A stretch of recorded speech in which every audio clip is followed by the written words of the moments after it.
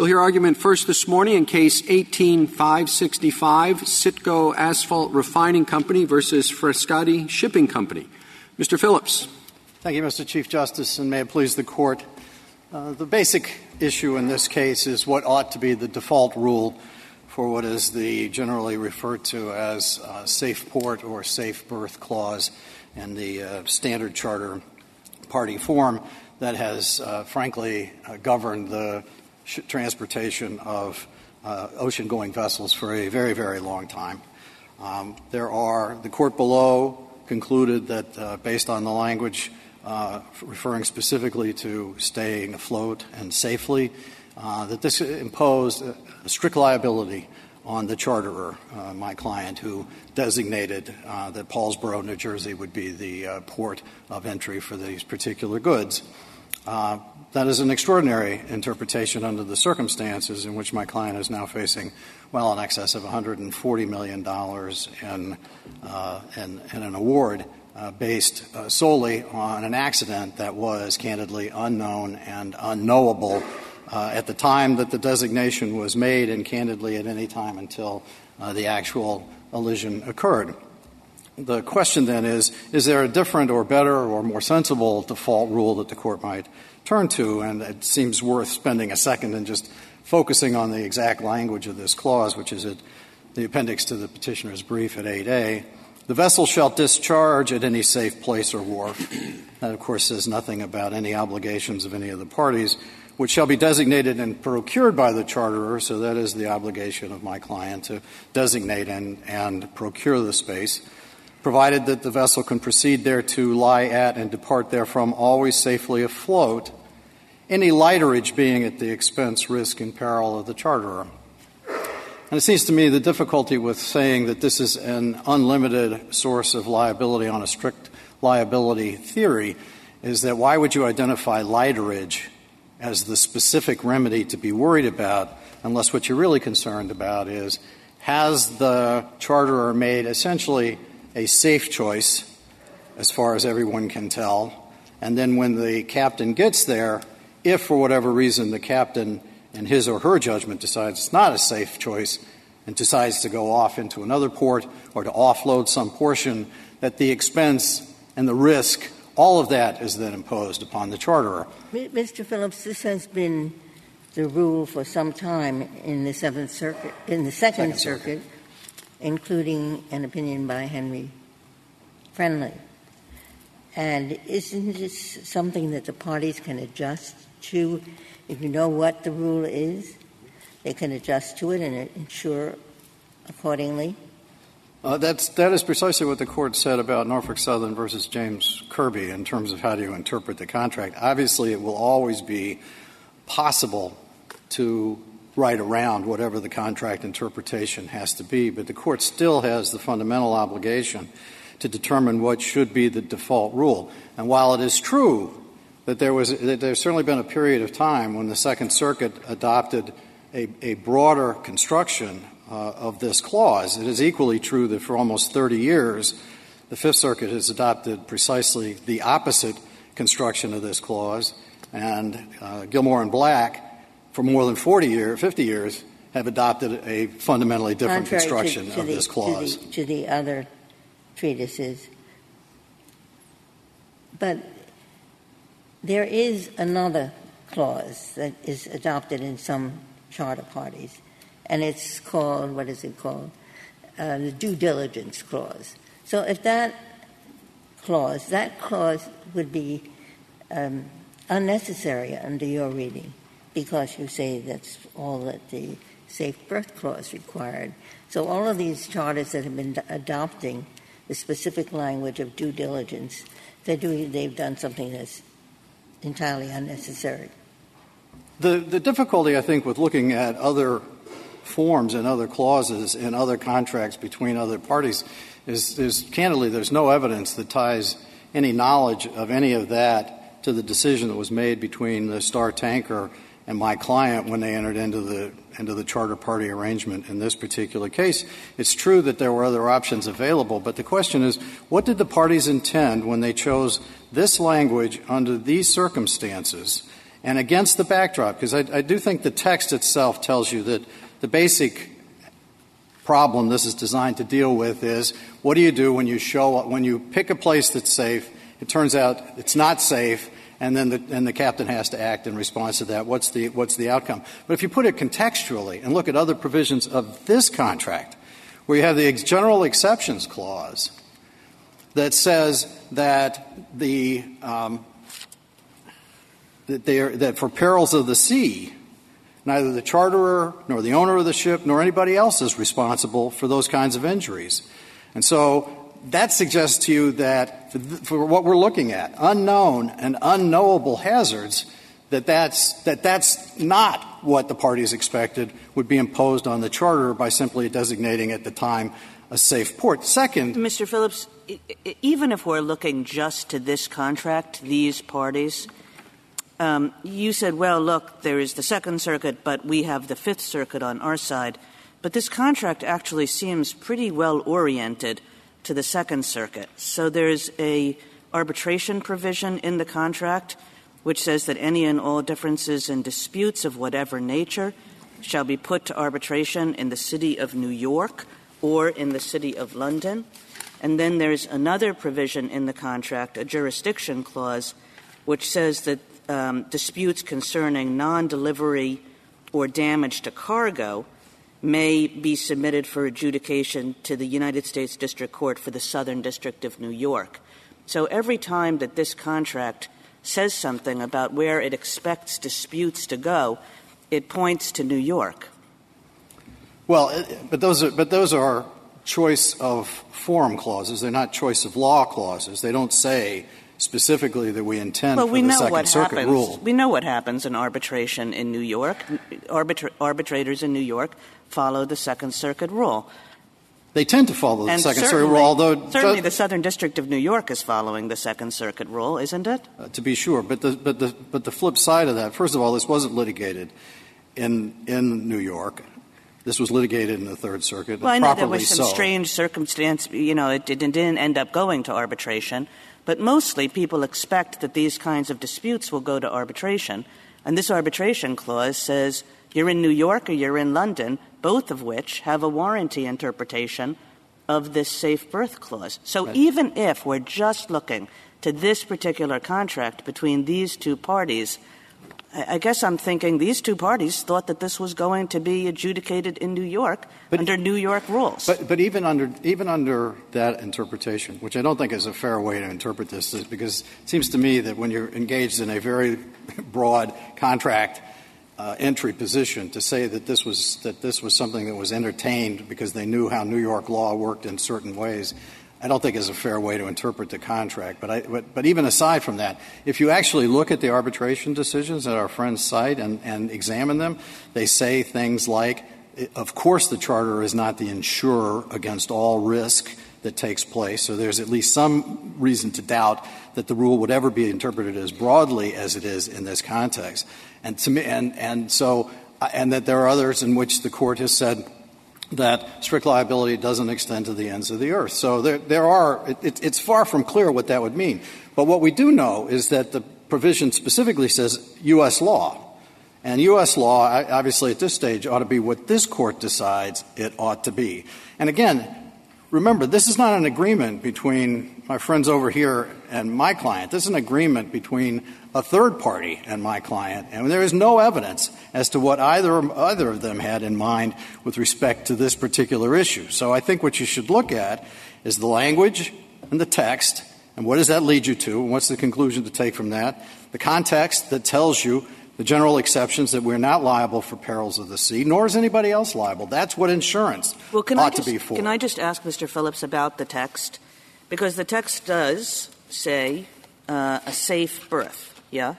Yes, safe place or wharf. Right, safe place or wharf.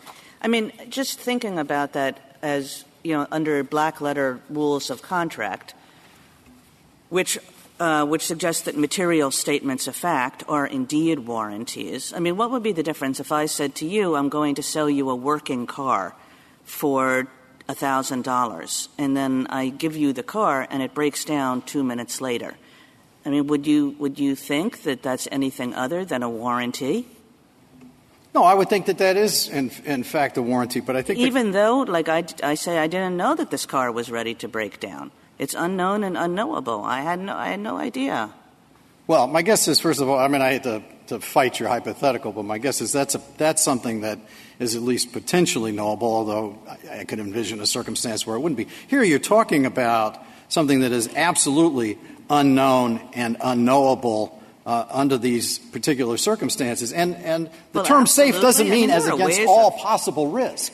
Or it doesn't have to mean that. It can just mean safe for the ordinary use that you're going to put it to, as the Ocean Victory decision in the UK says, which I think is the best way to think about this. Was it safe for that vessel on that day at that place, given what we knew about the characteristics of the port? What if we think the text can be read your way, but it can also be read the other way? What should we do then? Then you should go to the other criteria, which is the context, which I've already identified, and the $1 billion of liability insurance that the other side has. I think the case law tends to support us more. I think Atkins can be read as having rejected exactly the kind of warranty, because there the situation was that one of the parties said to the ship's captain, it's a safe port, and the court rejected the idea that that was a warranty on its face that you could get in under any circumstances and regardless of knowledge. Then I think you look at the other two criteria that the court uses in deciding the right way to interpret admiralty contracts in admiralty. One does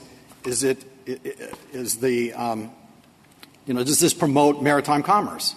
And the answer to that seems to me clearly not. We know from the amicus briefs that operate in the Fifth Circuit, those merchants don't routinely get insurance and can't get insurance for a lot of what we're talking about here, and it would completely disrupt all of the commerce that goes into the Gulf under these circumstances. Well, if we get to custom and usage, which is what you seem to be talking about, can that be decided on the record that we have? Isn't that a factual question? And was that fact decided by the district court?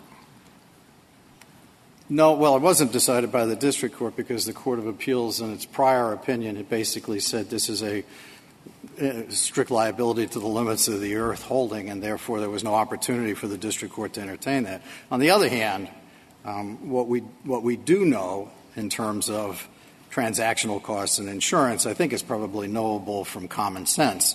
I don't know that it's necessarily a triable fact. I mean, this Court has in the past examined whether or not a particular rule is going to adversely affect maritime commerce, and it seems to me that any rule that exposes a defendant to limitless liability interferes with maritime commerce and efficient maritime commerce. Well, along those lines, Mr. Phillips, I'm trying to figure out the difference between your rule and your colleague's suggested rule.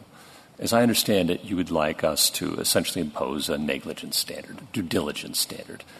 We couldn't have known that the anchor was there in the river when we hit it, and therefore we shouldn't be liable. The other side says, no, there's a warranty of safe berth, but at least as it's been interpreted by many courts, including the English court you alluded to earlier, there's an exception for abnormal circumstances under the particular circumstances. I think you alluded to it as well, in these circumstances at this time in this place. It seems to me that those two rules, strict liability minus abnormal circumstances and negligence, are awfully close at the end of the day. And is that true, first of all, would you agree with that? And isn't your real problem, at least the argument from the other side, that you didn't make an abnormal circumstances argument below, and so that you are stuck with more of a strict liability result in this case, but might not have been on a different record in different circumstances? The answer to your question, Justice Gorsuch, is that we did make an abnormal occurrence argument, and if you look at the reply brief in our footnote, we devote an entire footnote to the 6 times that we referred to abnormal circumstances. And again, put it in the context of the litigation, which is the district court had held that we were not liable under these circumstances. And the Court of Appeals says, well, we're just going to decide some legal issues here. And now you lose on that legal issue. So the opportunity to try to parse out the nuance of what you've just described wasn't available to us. But we certainly posed at every stage that argument. So if you wanted to remand for that issue, that would, if you vacate the decision and send it back to, is this a peril of the sea or is this a natural occurrence? I got you, Mr. Phillips. So I guess let's get away from the specifics of this case, though I know they're very near and dear to you and your client. What's the difference between those two legal rules, if any? The due diligence standard, frankly, doesn't go to the question, to my mind, to the question of this particular obstruction. The due diligence goes to the question of whether you did due diligence in selecting the port or the berth in the first instance. And that's usually regulated on the basis of the history of the port. And again, if you look at the original district court opinion that talks about the 147 ships just like this one that passed through exactly that stretch, there's no question this was a safe port when selected under those circumstances. Mr. Phillips, and we did our due diligence there. You've been using terms like strict liability and due diligence, and those sound in tort to me, and yet we're dealing with a contract. And the contract doesn't say anything like that, any familiar tort terms. It just says you're going to provide a safe place. And you either did or you didn't, but that's a matter of contract. I don't know. It seems to be introducing these tort concepts into a contract case. I'm not sure I'm the one who's introduced them into the contract case. Other than I think the lower courts, frankly, are the ones who've decided that the better way to conceptualize the problem is in these terms. From my perspective, I'm perfectly comfortable if the question is this a safe port? There was no breach of the contract, because this, of course, was a safe port. Ships had gone in and out of there for years and years and years, and what we faced was an unknown and unknowable obstacle that caused this particular elision. So the question that to go back to Justice Gorsuch's question, what do you do in that circumstance is you say who should be liable on. Well, but it's not a safe port. What made it unsafe, as you say, was something that was unknown and unknowable. But it's still a question of contract law. Right. But the question is, did the parties envision that for something that was unknown and unknowable, that one of the parties that made it unsafe under those circumstances? Or isn't it the more logical conclusion to draw, particularly in the context of a provision that says that there is no responsibility and does it in terms of damages for losses that are caused by perils of the sea? Under the contract, and separating out tort law and contract law, under tort law, it happens because there is an accident. And in its classic terms, it's unknown and unknowable. Right. Under contract law, why should the vessel bear the risk of someone else's choice? Because of the unknown and unknowable. The vessel is there only because of the charterer's choice, not because of its own. Right. And so if we're talking in terms of contract, why does that make any sense to view it in any other way than to say the charterer picks, the charter has the expense, risk, and peril of lighterage, and lighterage, in my mind, can include all the charges related to the transfer to a safe berth. There was no ability to do that. It just was destroyed there. So I'm just not quite sure you were answering the Chief's question. Well, which is if you're right. talking about the parties' expectations, why would the vessel think it should be responsible for losses occasioned by someone else's choice? Because all that the choice imposed as an obligation on my client was to identify someplace that is safe in the sense that there are no obvious risks, that it is not obviously I don't see those words anywhere in the contract. Well, but it only makes sense in the context of what is the remedy by choosing poorly. It's not, as you would get in dealing with the general exceptions clause, which says you'd be responsible for any loss or damage resulting from the perils of the sea. If you were going to say that you are responsible for everything, you would use precisely that same language. And if you depart from there, then you are responsible for any loss or damages arising from the choice made by the charterer. The fact that they don't use that language suggests that this is a much narrower obligation. And the reason why you would interpret it in light of that is, again, goes back to the core notions of maritime commerce, that any time you begin to impose virtually limitless liability on a party who has no ability to make a choice, and you do so in a way that we know from our amicus will dash the expectations of a very large part of the economy that operates in the Gulf of Mexico, This Court ought to think long and hard about whether that's the more sensible rule and adopt the more restrained rule, and realize that at the end of the day, the reason why the ship owner would expect this liability to be on it is twofold. One, it took out insurance. It has $1 billion of insurance against the ultimate liability here. And two, it almost certainly had insurance for its hull. And that is exactly the position that Gilmore and Black explained many, many years ago as to the reason why it's not reasonable to expect that the ship owner thinks he's getting a pass on that circumstance.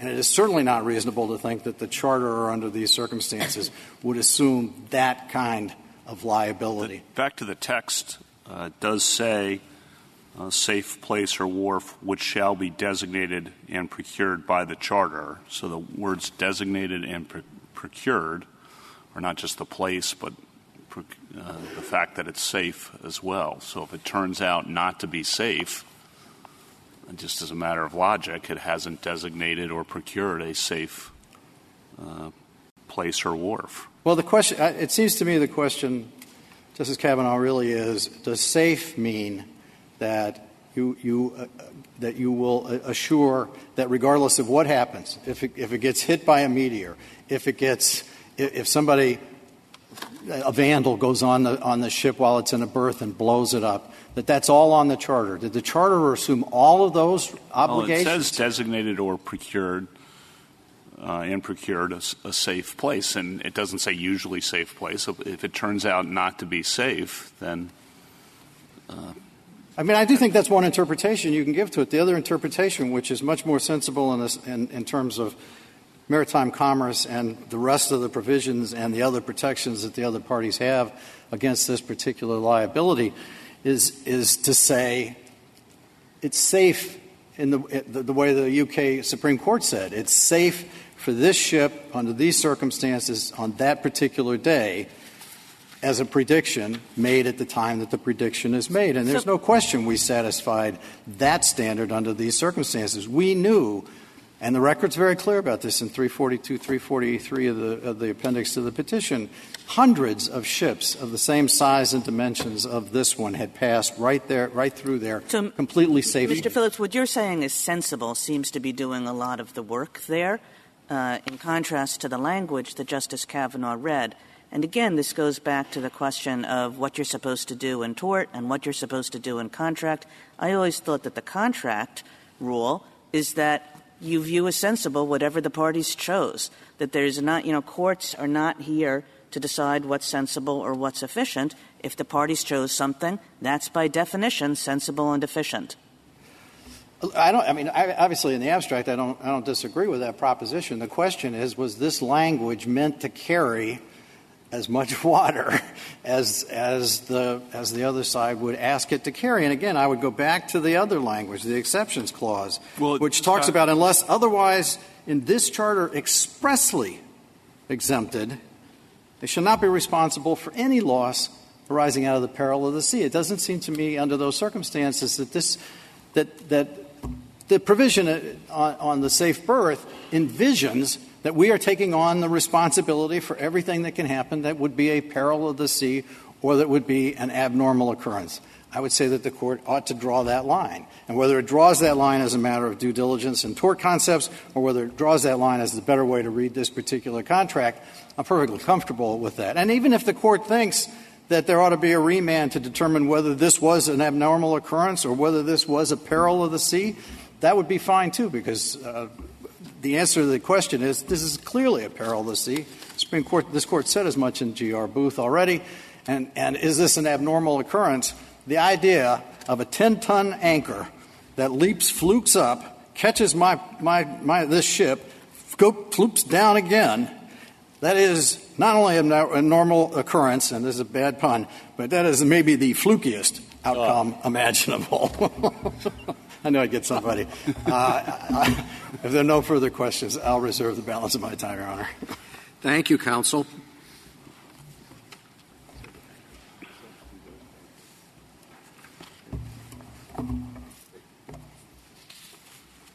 Ms. Ross? Mr. Chief Justice, and may it please the Court. The sophisticated commercial parties in this case chose a forum contract to govern the transport of oil from Venezuela to petitioner's berth on the Delaware River. When the parties entered their agreement in 2004, they had the choice of two types of safe berth clauses that predominate within the industry. As this Court's already recognized this morning, some contracts include a traditional safe berth clause, which gives the charterer the right to designate the port, but requires that the charterer choose a port that is safe. In stark contrast, other contracts include a more limited clause, which expressly provides that the charterer will not be liable so long as it exercises due diligence in selecting the port or expressly disclaims a warranty of safety. The parties here chose the first traditional type of clause, which lacks any due diligence language. By the time they had done so, courts, arbitrators, and scholars on both sides of the Atlantic had for decades construed the safe berth clause as a warranty that the charterer would choose a port that is actually safe, not merely one that the charterer believes to be safe after the exercise of due diligence. I'm going to pose to you the same sort of question I posed to Mr. Phillips, which is I'm not sure what the difference or delta is between the two proposed tests at the end of the day. Yes, this is a contract case, but Mr. Phillips has argued for something like a due diligence, or I think of it as really a negligence-type standard. You've argued for something more like strict liability, right, that is a warranty, absolute. But you've also recognized, at least in passing, that there's an exception to that warranty for abnormal circumstances, whatever that is. Nobody knows what that is. At the end of the day, don't the two wind up in pretty much the same place? And if they do, my question for you is, given the difficulty of knowing what an abnormal circumstance is and how atextual that would be in this contract, which speaks only of a guarantee of safe berth, why shouldn't we adopt the petitioner's position as more administrable, at least? So, Justice Gorsuch, I disagree that they wind up in the same place. I also disagree that petitioners have preserved an abnormal occurrence argument. And I think it's very important here. Your Honor used the phrase abnormal characteristic. It's actually an abnormal occurrence under the – well, it matters because the way that abnormal occurrence is defined in the English cases, which have done the bulk of the work in this area, is it is something from outside the port. It is not a prevailing characteristic of the port. It's something from outside the port that comes in and causes an abnormal event. And it's not the accident itself that has to be abnormal. It's that cause of the accident. Like what? So, for example, there's an old so Mr. Phillips mentioned a meteor. I think that's exactly the example that the Sir Bernard Eder amicus brief gives. That's he's a well-known English judge and scholar on this topic, so that might be an example. There's an English case called the Evia from the 1980s where when the parties selected the port, everything was well and good, everything was fine. Turns out the Iran-Iraq war breaks out and the ship gets stuck in the port. That has nothing to do with the characteristics of the port. It's an entirely external event. The UK Supreme Court has recently just held, though, that a big storm that sweeps into the port also counts as an abnormal occurrence, if you want, though that surely those types of storms have not been unknown to that port in the past. They're rare, but they happen. So whether or not the abnormal occurrence situation applies here, again, given the difficulty of knowing what that is and that the fact that we might have to just more or less make that up as we go, why isn't Mr. Phillips's test more reasonable? So I think the fact, Your Honor, I agree that a large weather event could be an abnormal occurrence. I don't think that that actually changes, that the abnormal occurrence doctrine doesn't apply here. Now, as I mentioned earlier, petitioners didn't preserve this argument below. When they used abnormal occurrence, they were saying something very different in the context. But nonetheless, there is evidence in the record that debris of this sort on the floor of the Delaware River is not anywhere near abnormal, given the fact that it's an industrial river. I know you're liking to focus on the facts of the case just as much as Mr. Phillips, and for that I admire you. But if we could just back up, move up one level of generality for me, okay? The two legal rules. You're the judge. You have to pick between these two legal rules. Again, why not Mr. Phillips? On at least administrability grounds? I'm happy to get to administrability grounds, but I think the number one reason would be that's not what the text of the contract says. But the text of the contract also doesn't have abnormal occurrence in it, right? Well, so you're arguing for an atextual position yourself, I think. And if that's where we're at, then I'm last shot. Last shot. Are you arguing for that position, So we're not saying that the abnormal occurrence possibility does not exist, but I don't think it's atextual, and if the Court will just bear with me, I think that is one example of a set of doctrines that have grown up around this clause that show that this clause has a long lineage, but also are just sort of applications of causation principles. If there is an abnormal occurrence, petitioner's failure to designate a safe berth is not the cause of the vessel's injury. Now, that is also true of the bad navigation and seamanship doctrine. It's also true of the waiver type named port exception doctrine that came up in the district court's decision in Atkins. Now, putting all of that to one side, to get back to Justice Gorsuch's administrability question, I do think that this is quite administrable, and the way that we know that is that this has been the rule in the vast majority of jurisdictions for dating back to England, 1861, Ogden versus Graham, the first case anyone can find on a safe berth clause, actually involves a situation in which the Court says it is possible that the charters were perfectly innocent as to this danger and they are still liable. So we know that it's administrable because parties have continued to choose this contract for 150 years since that decision. Now, going to another point on administrability, my friend pointed out that the law has changed in the Fifth Circuit for the last 30 years. That, too, we think is insufficient to change the weight of authority here, and that's because, again, we have one Fifth Circuit decision against 150 years of English law, cases from the Second Circuit, including Judge Friendly's opinion in Paragon Oil, beginning in the 1930s. The Association of Ship Brokers and Agents publishes the form on which this contract was based, doesn't it? It does, Your Honor. And which interpretation does it think is the correct one? So it has not taken a position in this case. At the cert stage, it simply asked the Court to grant and didn't say which side. I think it does, however, take a position sort of without taking a position by having a separate form contract that was promulgated in 1984, so 6 years before the Fifth Circuit's decision in Ardunia and 20 years before the parties here contracted. That's known as the ASBA II. Well, I think it's done more than not take a position. It says it would be entirely rational to construe a safe berth clause to impose an absolute warranty. It also would be entirely rational to construe a safe berth clause to impose only a due diligence obligation. So if it doesn't know which is the right interpretation of this clause, which it is offering to the public, how can you say that it's clear?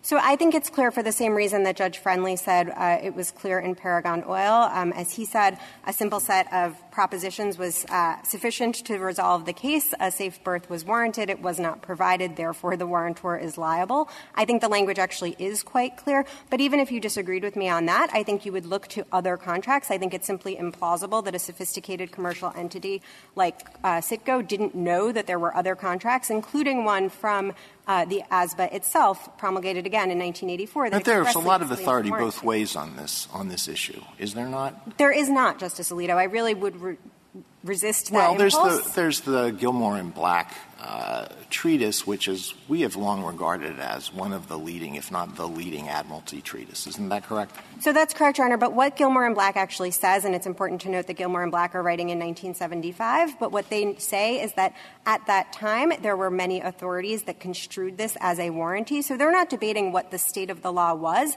They're simply saying on policy grounds that they disagree with that. And they, like my friend, say that, in fact, you should require very clear language to have a safe berth clause that actually functions as a warranty, but there's no basis for that in contract law, as I believe Justice Kagan was pointing out earlier. There's no basis for that. They don't purport to provide any basis for that, either in the language of the contract or in background principles. You mentioned some time ago that it's not abnormal to have debris in the Delaware River. It's the Delaware River? Yes, right? Your Honor. Is that what we look at, or do we look at the actual event, which is the anchor leaps up from the bottom, damages the hull, then returns to the bottom? I mean, that's a pretty abnormal occurrence, even if there are a lot of anchors. So it's possible, Your Honor, that some court might, with actual evidence about that question, decide that that is an abnormal occurrence. I don't think that's correct. I think you would look at the presence of large debris on the floor of the river, and one question you would have to ask is, even without the leaping up, so to speak, how much of that debris sits that high above the river? And all of this, or the riverbed, all of this goes to the fact that, as I was saying earlier, there's no evidence on this question because petitioners did not raise it. This case has gone through 2 trials with a total of 71 days of of testimony. I think the idea that at this point petitioners would come in and raise, in their reply brief no less, this idea of an abnormal occurrence and then this Court would remand would be quite surprising. You earlier mentioned causation principles. Can you tell us how you would phrase the causation principle that applies to these circumstances? To the abnormal occurrence? Mm-hmm. So, Justice Kavanaugh, the line of causation, is it damage caused by the condition of the port, for example? Yes. I mean, I think roughly speaking, that's probably correct. It's what petitioners have warranted is a safe port. They actually don't disagree, at least in their brief, with the definition of safe. It's on page 19 of their brief.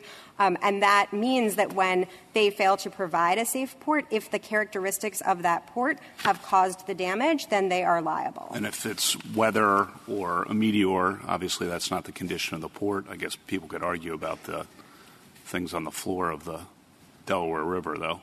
Well, I think people would argue about weather just in terms of how frequent that type of a storm is and things of that nature. But putting that to one side, I don't think that you would, again, I think based on the limited evidence we have here and common sense, I don't think that the presence of debris on an industrial river would be in the same vein as a meteor or the outbreak of a war or something of that nature. And that is where we see, or a sort of once-in-a-generation storm even. That is, I mean, you think we can sort of take judicial notice of the fact that an anchor popping up like this in a port that is very heavily used is more foreseeable than a big storm? So, Your Honor, my suggestion, if I were to be sort of bold enough to make one, would be that the Court not address this particular question at all because petitioners haven't preserved it. And so I think it would be perfectly appropriate for the Court to say in a different case where petitioners had not gone through 2 trials and failed to ever raise this question, it might be appropriate for a United States court to consider the scope of the abnormal occurrence doctrine, but that's not this case. You referred to the fact that it's the London courts that have done the work on this. Mm-hmm. Has the Second Circuit or any of the New York arbitrators, do they recognize this doctrine or not? So, Justice Kagan, to my knowledge, there are statements, including in the Third Circuit's opinion here, that sort of acknowledge that the safety definition includes a carve-out for abnormal weather or other occurrences, is usually how it's phrased in the American cases. I'm not aware of an American case that actually applies it, or an American arbitration, for that matter, that actually applies it. The arbitration point, if I might, it just loops back to something that we were briefly discussing earlier. Mr. Phillips relies on the Fifth Circuit's decision in Ardunia as sort of a sea change, so to speak. I think that that's incorrect, not only because we think it's sort of too little too late and it's poorly reasoned, but also because in following Ardunia itself, petitioners have not pointed to any case that has actually applied the rule of Ardunia, nor have they pointed to any arbitration. Now, they say that, well, the Maritime Arbitration Society in Houston doesn't publish its decisions. We also are not aware of, and they have not put forth, a single arbitration clause that would send arbitration to the Fifth Circuit. So if you look at the New York arbitration, some of them, in fact, involve accidents that occurred in New Orleans. And they, because of the standard forms that Justice Kagan was discussing earlier, they still wind up in New York arbitration. And so arbitrators don't have to interpret the law the same way a court does. And to the extent they do it, it's not reviewable by a court. So how much can we read into arbitration decisions? So, Justice Alito, I certainly take the point that arbitrators may not be bound in the same way that lower courts would be. I think where you have a situation, although actually in the Second Circuit there is a case overturning an arbitrator's decision for failing to follow Second Circuit law and following other courts, I take the point that this court might not agree with that decision. But I think when you have a case like this one where you have 67 arbitrations on one side of the ledger and 0 on the other, you don't actually need to decide these sort of more difficult edge cases about what would happen if it were closer or if you really had a question as to what law the arbitrators were applying. It's quite clear in these, again, reported, well-reasoned, quite predictable after, the first 20 or so arbitration decisions. I don't know. I'd be very nervous about saying that we should interpret the law in accordance with a body of arbitral decisions, having read a fair number of arbitral decisions and seen how they treat the law. So I think, Justice Alito, the way I would phrase it, if I might, is that the arbitration decisions are really confirmation of the industry's understanding because these are our expert arbitrators. And again, going back to where I started this morning, the industry had and has had, I believe, since the 1950s, 2 sort of standard form contracts that govern, and so it is consistent with that dichotomy between Excuse me, express with due diligence. respect to that issue, Mr. Phillips says that you can't get insurance, that a ruling in your favor will destroy the industry. Could you address that issue? If I might? Yes. Sure. So I don't think that's correct. I don't think they have any evidence for that. I think on the insurance point, 2 points are really important here. One is that the reason why vessel owners have that insurance is because the Oil Pollution Act requires it, because they're the statutory responsible parties. It's not specific to this contract. The second is that their amici suggests that charterers can't get insurance. I think there's plenty of evidence in the red brief and in some of our amicus briefs that that's just not true. So I don't think that that should be driving the decision here. Thank you, counsel. Mr. Goldstein. Thank you, Mr. Chief Justice, and may it please the Court. I thought I would come at this from the perspective that Justice Alito asked about what if we regard the text as an equipoise. It says safe, and that could mean different things in different contexts. And I'd ask the Court to just look at what the position of the parties was at the time they entered into this agreement. So at the time that they did this, it wasn't just you had to interpret safe port. There were two different kinds of forms, and they were basically evenly divided. This is all done by an industry that just choose forms off the shelf, and there are a bunch that say safe port, and there are a bunch that say the charterer will exercise due diligence in selecting a safe port. And so that's a pretty meaningful choice. Then you say, okay, with respect to the ones that say safe port, what was the understanding of the industry at the time?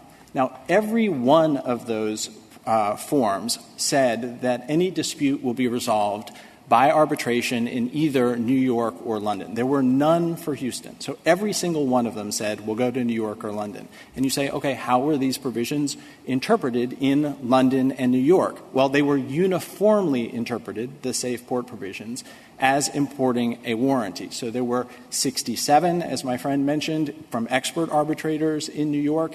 That would include 4 on this particular form, not just in general, but this specific form. Every decision of the Second Circuit, Justice Kagan cited a provision of the Charter Party in particular that deals with lost cargo. So when the oil spilled out of the oil tanker into the Delaware River, that would be a lost cargo claim, and that was going to be done in the Southern District of New York. And then all of the London decisions, all of the UK courts, and unlike U.S. arbitrations, UK arbitrations do get reviewed by the courts, and there was absolute uniform authority. So if you just ask, I'm just not sure exactly how I would look at these words, I do think it's quite clear how the industry would look at these words. Then I wanted to turn, if I could, to Justice Gorsuch's question about, okay, what really is the difference here? I do think the critical textual difference is between whether the injury is caused by the port or by some other thing. Justice Kavanaugh, this is the question of causation. And so if it is a characteristic of the port, and I would also encourage the Court to look at the phrase always safely afloat. There are 2 parts to this provision. And what they cite the authorities, they're quite right, that says always safely afloat means you're not going to hit something on the bottom. And that's the kind of obstruction that you have with an anchor, whether it flips up or down, it is on the bottom. And that is a very common thing. It is the kind of thing that you worry about in chartering a ship. Now, then you ask, okay, was this a characteristic of the port or something else that caused the injury? Well, what other things might happen? You could have negligence of the ship's master. That could be a superseding cause. The ship's master should have been aware of an obstruction on the floor, or should have been aware of different things that were in the way, other ships and the like. Or you can have just a superseding cause that is not negligence, it is not the characteristic of the port, but it is truly some abnormal occurrence. Now, this is a relatively undeveloped area of the law. It is, though, intended to be very much the exception, not the rule. And so it's not just a storm, but it is a 150-year storm combined with long waves. And in that situation, the courts have said, well, maybe that isn't a condition of the port. But we are unaware of any authority ever indicating that something that is on the floor of the port is not a characteristic of the port. You're worried about running aground. You naturally are accounting for the things that are on the bottom. Who's responsible for negligence of the master? Is the master an employee of the ship's owner? Yes. Or so if the master is negligent, then the charter is not responsible. Yes. And then, so what we have is a situation where the master is negligent and the charter is not responsible.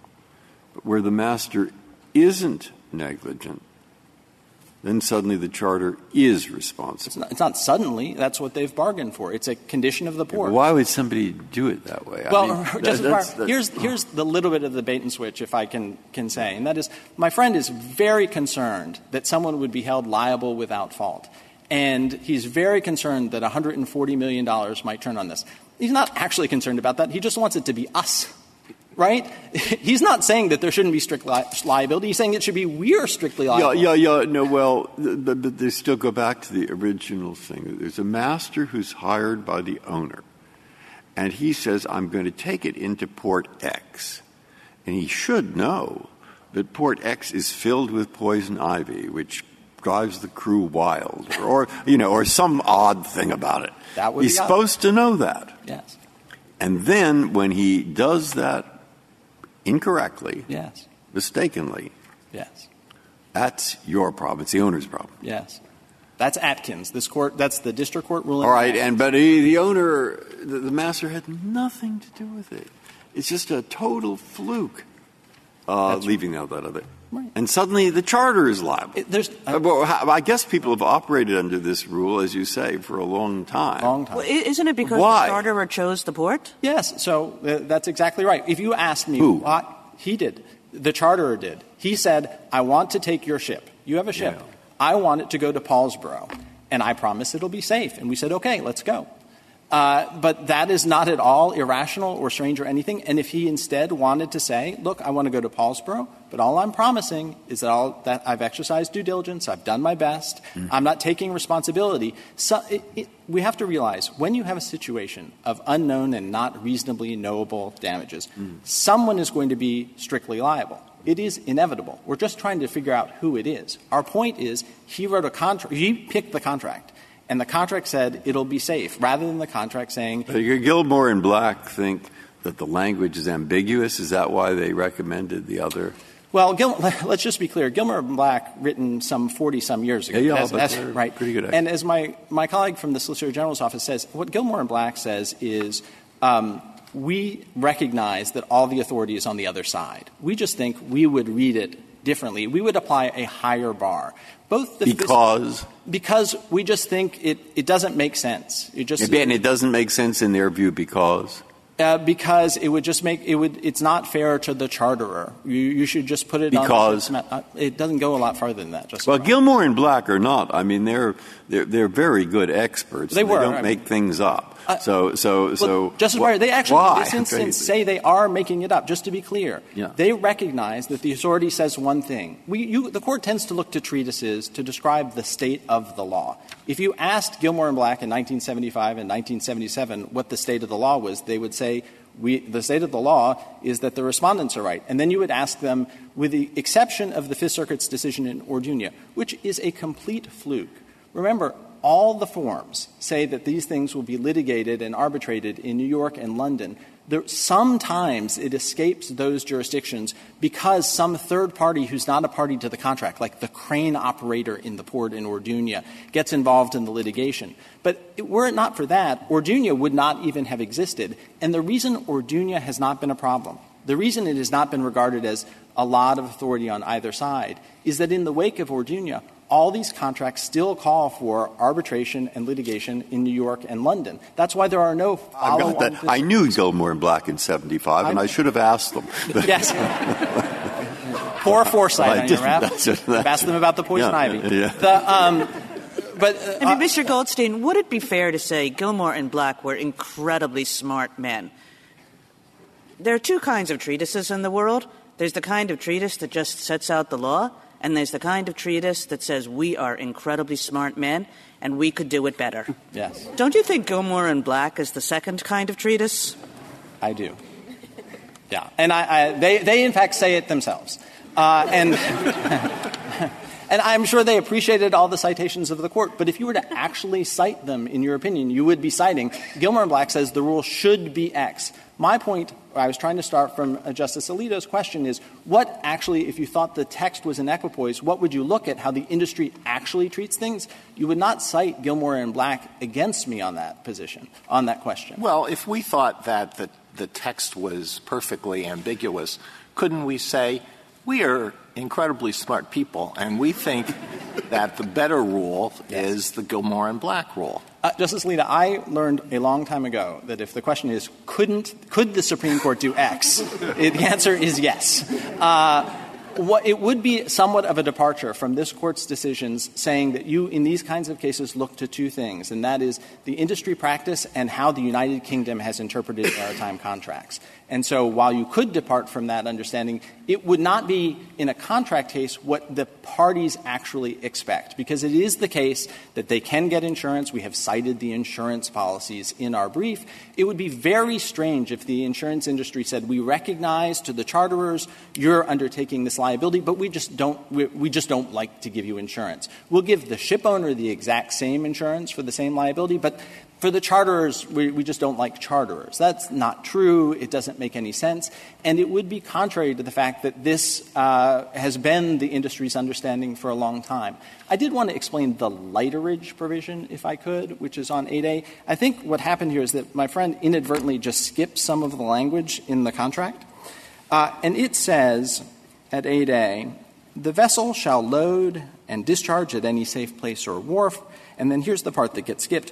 Or alongside vessels or lighters reachable on her arrival, which shall be designated and procured by the charterer, provided the vessel can proceed thereto, lie at, depart, and therefrom always safely afloat, and we agree that's don't hit the bottom or hit something on the bottom, any lighterage being at the expense, risk, and peril of the charterer. The reason there's a reference to the cost of lighterage is that in the third line, the charterer is allowed to designate lighterers. They're allowed to say, don't go actually to the port, unload onto a ship. On the question of where we get our damages, there is a damages provision in the contract, and it is at 20A. It's very simple. Paragraph 23, damages for breach of this charter shall include all provable damages and all costs of suit and attorney's fees incurred in any action hereunder. They promised us a safe port. It was not safe. It was a bad accident. But if you were to ask where is the textual basis for his position, where is there a reference in the Safe Port Clause to due diligence? Where is there a reference to the idea that there will be no responsibility if the port turns out not to be safe, and only if they are negligent? It doesn't exist. And just the last point, Justice Gorsuch, on administrability, remember there's always going to be a question of causation. And they agree that they're liable if they didn't exercise due diligence. So it's not that their rule just avoids those questions. It just puts the burden on another party. Thank you. Thank you, counsel. 5 minutes, Mr. Phillips. Thank you, Mr. Chief Justice. And again, may it please the Court. First of all, both of my friends refer specifically to these two forms. There's not a shred of evidence in this case that any form other than the one that was actually implemented in this case was ever considered by the parties. And indeed, one of the parties has never been in this litigation. So the notion that you should construe what the meaning to these parties were with the language of the contract on the basis of a different contract that we have no idea whether it had any input whatsoever into this case seems to me. Those other contracts were not a mystery. They were well known in the trade. You could pick the safe berth or you could pick the due diligence. You may have had, to be sure, Justice Ginsburg, they had the option to do that if they knew about that option. But there's, again, typically in a contract case, there's some evidence that between the contracting parties that tells you who did what to whom and who made the selections here. All I'm saying is the fact that there are other alternatives does not tell you anything about the contract that the parties understood when they entered into this agreement. With respect to abnormal occurrence, again, that is clearly an atextual analysis, again, by my friends over here. There is no way you can get from the simple language of just safe berth and say, but what that excludes abnormal occurrence. You only do that because at the end of the day, that is the most sensible way to read safe berth, which is to say it doesn't make you the insurer against all things that can happen.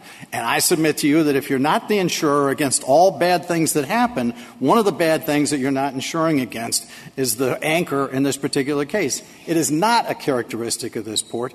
This Court specifically defined objects in the sea, submerged objects in the sea that are unknown and unknowable as perils of the sea, not as characteristics of the port. The Court's already been down this road. It ought to follow that same position that it took in G.R. Booth. And then finally, with respect to Gilmore and Black, what they say is the text is being way overread by the prior decisions. All of those decisions ignore this Court's statement in Atkins that this cannot fairly be immediately assumed to operate as a warranty. And finally, what they said as a matter of both policy and maritime commerce concerns is that the Charter is in the least effective position to prevent the injuries that will arise under these circumstances, and it makes no sense to put it on the backs of the party least capable of dealing with the problem because it creates insurance risks, it imposes unlimited potential liability, which this Court has consistently recognized. I'm not saying that this all should fall on Mr. Goldstein's client. Mr. Goldstein, if determined today, if this Court were to decide today that there's no liability for Citgo, he can go back to the federal government and seek complete exoneration, because the third party here, the person who left the anchor in that waterway, didn't identify it, didn't tell anybody about it, that's the person who should be liable. We can't find that person. There are two ways to deal with that. There's exoneration for him completely because of that third party, and there's the oil spill fund, which would take care of it. My client's already spent more than $100 million on that fund. It should not be. It is not an equitable result to impose another $140 million solely on the party least capable of avoiding this particular problem. If there are no other questions, I would urge you to reverse, Your Honor. Thank you, counsel. The case is submitted.